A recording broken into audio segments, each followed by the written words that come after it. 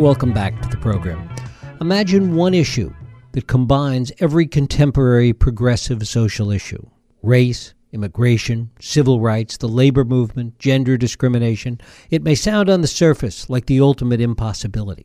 In fact, they all did converge in the movement for rights for domestic workers. From the 1950s to today, the movement in support of workers who are often the most invisible, whom labor organizations thought could not be organized, is the story of an amazing group of women overcoming unique obstacles in a struggle that had much larger ripples on the social landscape. We're going to talk about this story today with my guest, Pramila Nadesan. Pramila is an associate professor of history at Barnard College. She's the author of several previous books, including the award-winning Welfare Warriors. She's a longtime activist and works closely with domestic workers' rights organizations. It is my pleasure to welcome Pramila Nadesan to the program to talk about her book, Household Workers Unite: The Untold Story of African American Women Who Built a Movement. Pramila, thanks so much for joining us. Thank you for having me, Jeff. It's great to have you here. One of the things about this story that I find so fascinating is the way in which it encompasses so many other issues. That the civil rights movement, immigration, the labor movement, and so many things and gender issues are all part of this discussion, all part of this movement. Absolutely. African American domestic workers during the post-war period, and then the shift and transition from African American to immigrant workers more recently, they're really at the intersection of a whole host of social justice concerns about racial politics, about the question of labor rights, about the issues of gender and social justice. And so these women have been on multiple fronts, struggling for labor rights, as well as racial justice, as well as gender rights. Was there a sense within the movement from the 1950s into the 70s, was there a sense that they really did stand at the intersection of all of these issues? They were certainly in dialogue with multiple interest groups in the 1950s, the 60s, the 70s. So many of these women who I write about, Dorothy Bolden in Atlanta, for example, Carolyn Reed in New York City, Josephine Hewlett in Youngstown, Ohio, were very centrally involved in the civil rights movement, and they got their start in the civil rights movement. So they were always in conversation with dominant civil rights organizations that were addressing issues of racial segregation during this period. At the same time, they were employed largely by middle-class women, since it was women in the home who were primarily responsible for taking care of housework. So it was those middle-class employers who were the ones who hired domestic workers. So they were also in conversation with the women's movement and with middle-class women. And that raised all kinds of questions for them about the ways in which women, whether they were housewives or whether they were paid domestic workers, were primarily responsible for household labor. And in fact, middle-class women and domestic workers were able to develop alliance around this very issue, around the ways in which housework and household labor was primarily women's work. They were also in conversation with the labor movement because the labor movement had marginalized them for the most part. Yet these women developed very innovative strategies for labor organizing. And in fact, we see today the ways in which certain wings of the labor movement, the Service Employees International Union, for example, has been increasingly reaching out to domestic workers. And yet the labor movement didn't really act in a supportive way for a long time to their cause. No, it didn't. And I think part of that is a particular kind of work that domestic workers do. They are employed in the privacy of the home. They are doing the unpaid work of social reproduction, that is the cooking, the cleaning, the caring that is necessary to maintain life.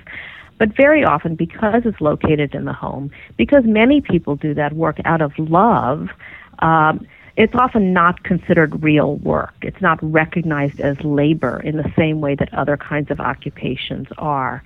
And domestic work was one of those occupations that was excluded from many of the labor regulations of the 1930s. It gave most workers things like minimum wage and Social Security and unemployment benefits. So that was part of the struggle in the 1960s and the 1970s, was for those basic labor protections and to recognize domestic work as work.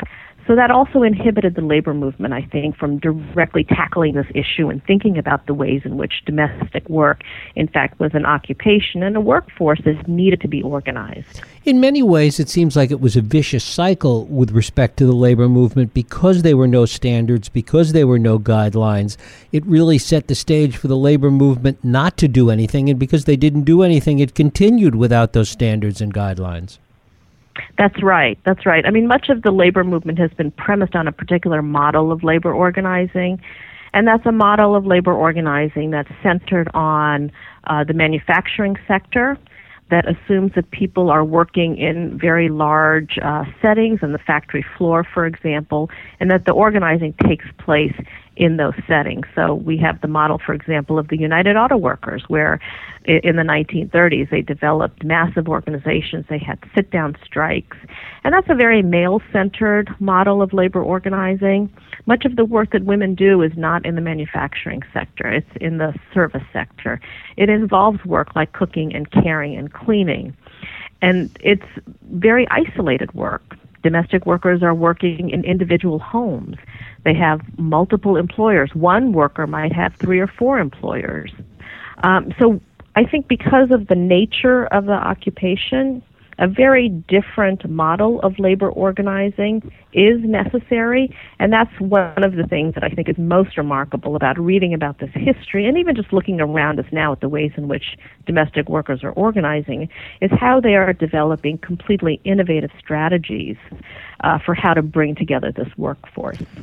To what extent did cultural stereotypes, particularly as it related to African American women in the home, to what extent did those stereotypes play a role in all of this? African American women who were employed as household workers were very often seen as a stereotypical mammy figure. And this is a stereotype that dates back to the 19th century, but it really became popularized in the 1930s with the publication of Margaret Mitchell's Gone with the Wind. And this was a stereotype that saw African American women as working for a white family, very loyal to that family, and happily serving that white family. The household worker had no needs of her own, had little commitment to her own family. She's simply there to serve the white family. And she's very deferential. And I think that dominant stereotype of a very subservient domestic worker is one that has plagued the occupation, one that has shaped the ways in which African American women have been viewed as servants. And this was a stereotype that many of these women who organized in the 60s and 70s really tried to challenge.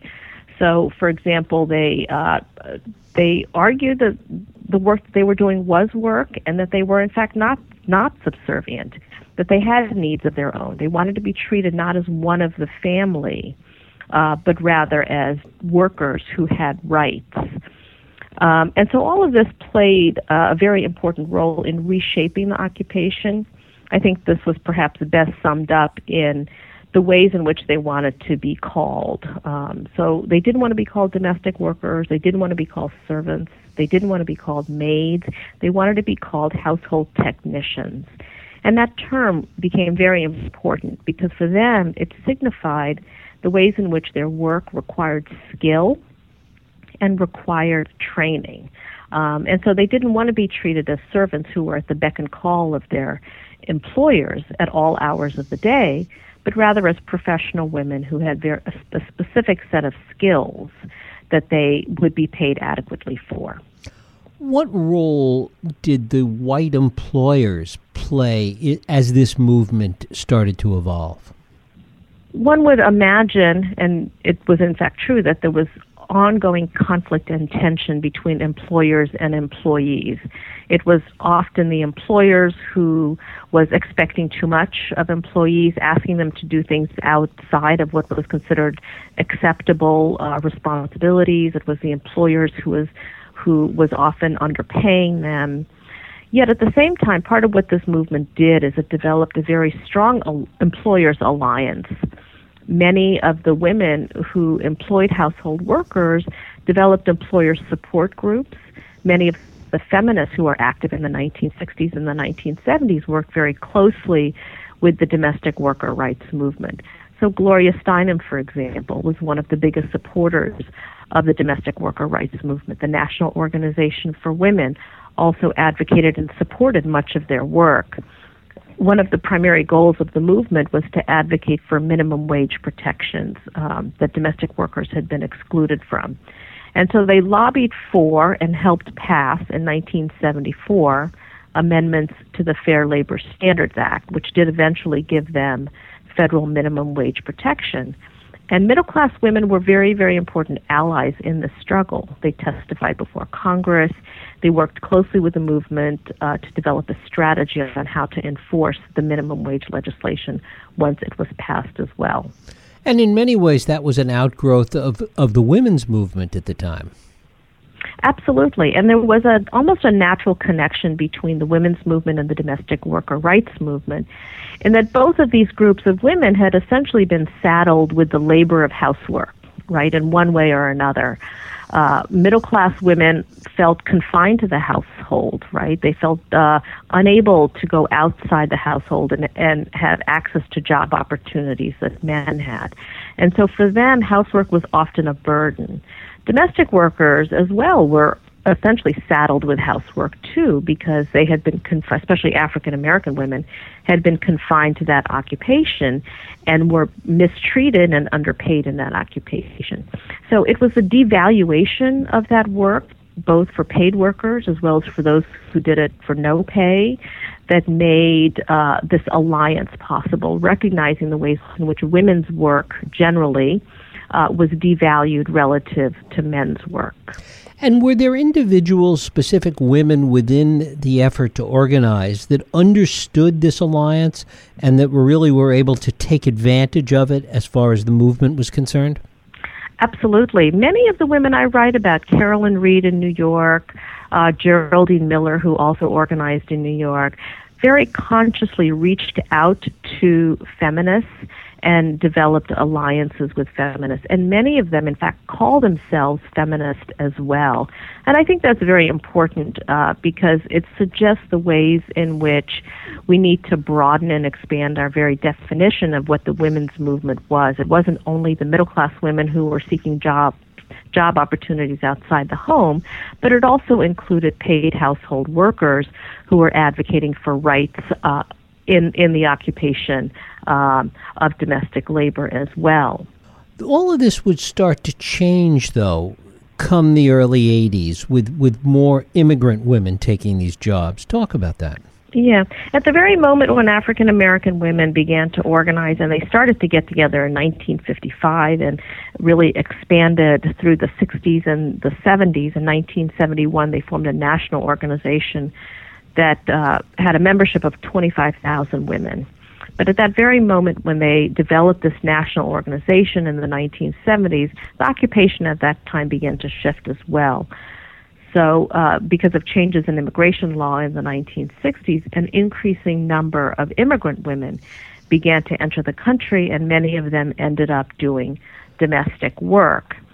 The African American women who headed this movement really grappled with and struggled with how to deal with the influx of immigrant workers. And I was not sure what to expect when I started doing this research, but I was very surprised to learn that they, in fact, didn't take a xenophobic position, but they instead attempted to reach out to embrace and organize immigrant domestic workers. And they wanted to develop an alliance between the African American community and the immigrant community. And many of them recognized the ways in which many immigrant women were experiencing the very same things that they had experienced as African American domestic workers, that in fact it was the labor, it was the occupation, and it was the treatment on the job that tied these two communities together. Was there a sense of it being competitive in some ways, that the immigrant population were taking these jobs and taking advantage of so much of the organizational work that the African American women had done? I'm sure there was a certain level of competition, and I'm sure there was a certain level of resentment as well. And the women who I write about are really just a small percentage of the African American women who are in the occupation. Most women were not organized. So I don't know how representative they were of the entire occupation. But as organizers, they really did believe that employers turned to immigrant labor because it was cheaper, that they deliberately sought out undocumented immigrants because they could undercut the wages of African American women domestic workers. And so I think there was a realization that that was part of how the labor market worked. But at the same time, they understood that as a problem not in terms of the immigrants who were coming in, but in terms of strategies that employers were using to try to get the cheapest labor possible. How, if at all, was this different in the North versus the South? There are, different histories in the North and the South. So in the South, the occupation was really tied to the history of slavery. And many of the women who organized in the South were very connected to their own history and the ways in which their families had, or their foremothers had been enslaved, had often worked in a very similar occupation as well. But ultimately, I think because after World War I and World War II, African American women migrated from the South to the North, and they also became the dominant domestic labor force in the North. That question of race and the question of the history of slavery ultimately tied together African American women in the North as well as the South. So I'm not sure there were many differences between the North and the South. And many of the women I write about had actually lived in the South, so they migrated from southern communities into northern communities. One of the other areas that you write about is the places and the ways that they organized, that because they were in the private confines of homes and invisible in so many ways, that they had to use public spaces as a way to organize. Talk about that. Mm-hmm. Yeah, and this is part of the innovative labor organizing strategies that I had mentioned, because they didn't fit the typical model of what a labor movement was. They couldn't organize in their place in their workplaces. They simply couldn't because they were very often the only workers there. It was very hard to tell where domestic workers were employed, which houses employed them. Because of that, the public spaces, public parks, city buses became central sites of organizing. And Dorothy Bolden in Atlanta perhaps did this best. She rode the city bus lines in Atlanta, handing out leaflets as African American women boarded buses in largely black neighborhoods to go to communities in largely white neighborhoods where they worked as domestics for the day. So Bolden would ride these buses in the morning, and she would ride them in the afternoon, handing out her leaflets as a way to organize and mobilize and to let women know about the organization she had started in Atlanta. And we see something very similar happening today. There's actually a very vibrant domestic worker rights movement today, local chapters as well as a national organization. And they do something very similar. They organize in the public parks. They organize in public spaces. And so I think that offers us a model of labor organizing that's a little different from what we know. To what extent was any of this political activism as well? I know that, you write about them lobbying legislatures, and to what extent was there a public policy agenda in all of this? There was definitely a public policy agenda, and that included getting legislation passed to give them the same labor rights that other workers were entitled to. So they wanted unemployment compensation. They wanted federal minimum wage protection, things like that. So getting those labor rights was definitely a cornerstone of the movement. But I also think the public image, this idea of transforming the ways in which domestic work was seen, the ways in which African American women as domestic workers were seen. So transforming the public image was also incredibly important to these women. That's why they wanted to call themselves household technicians. That's why they wanted to be seen not as servants but as workers. And how does all this history fit in with where the movement is today? The movement today doesn't have a direct connection to this earlier history, but many of the women who are organizing today know about the previous generation of domestic workers who organized. One of the women who I interviewed for my book is Barbara Young, who is an organizer with the National Domestic Workers Alliance today. And Barbara Young talks about women like Dorothy Bolden and women like Elizabeth Barksdale Sloan, and draws inspiration from the work that came before, thinks of the organizing she's doing now as building upon what had taken place previously. So I think there's an important kind of intellectual connection between the movement of the 60s and the 70s and the movement today. And in looking at the movement today, is it still seen as a labor movement? What, if any, connection is there to organized labor? You mentioned the SEIU before. To what extent have they been involved in keeping this movement going forward? The SEIU has played a very important role in organizing home care workers. Home care workers are a slightly different category than the domestic workers that I look at, because home care workers tend to be employed by a third-party agency, a state agency, for example, or a nonprofit that sends out household workers to help somebody who might be disabled or unable to care for themselves. And so they have the power of collective bargaining. That is, a state agency might employ literally thousands of home care workers, and so collectively those home care workers could put pressure on the state agency, threatening to strike or something like that. So the SEIU has been very important in terms of that. Much of the other innovative organizing has happened with private house cleaners, nannies, and caretakers, and that is people who are employed by an individual household and paid for by that household. So the model is a little bit different there.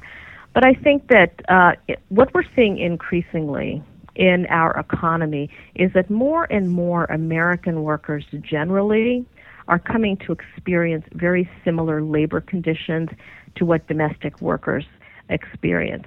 That is, there are more and more precarious workers in the economy, and these are workers who are working part-time, who might be subcontracted or might be independent contractors, who are not guaranteed pensions, who are not guaranteed health benefits, who are contingent workers. And so when we think about, for example, Uber drivers, right, who are essentially self-employed or called self-employed, but really are not guaranteed any benefits or even guaranteed wages, or adjunct faculty at colleges and universities who are teaching an increasing number of courses at colleges and universities. These are categories of employment that are increasingly coming to represent the conditions that domestic workers are employed under. And so I think in that way, domestic workers can offer a lesson for other sectors of the economy as well, that in fact it is possible to organize people who are relatively isolated workers. It is possible to organize people who have multiple employers over the course of a lifetime. It is possible to organize people who, in fact, don't have a strong union behind them and find it very difficult to organize in a traditional union setting. Pramila Nadesan, her book is Household Workers Unite. It's just out from Beacon Press. Pramila, I thank you so much for spending time with us today. Thank you very much. Thank you. We'll take a break. I'll be right back.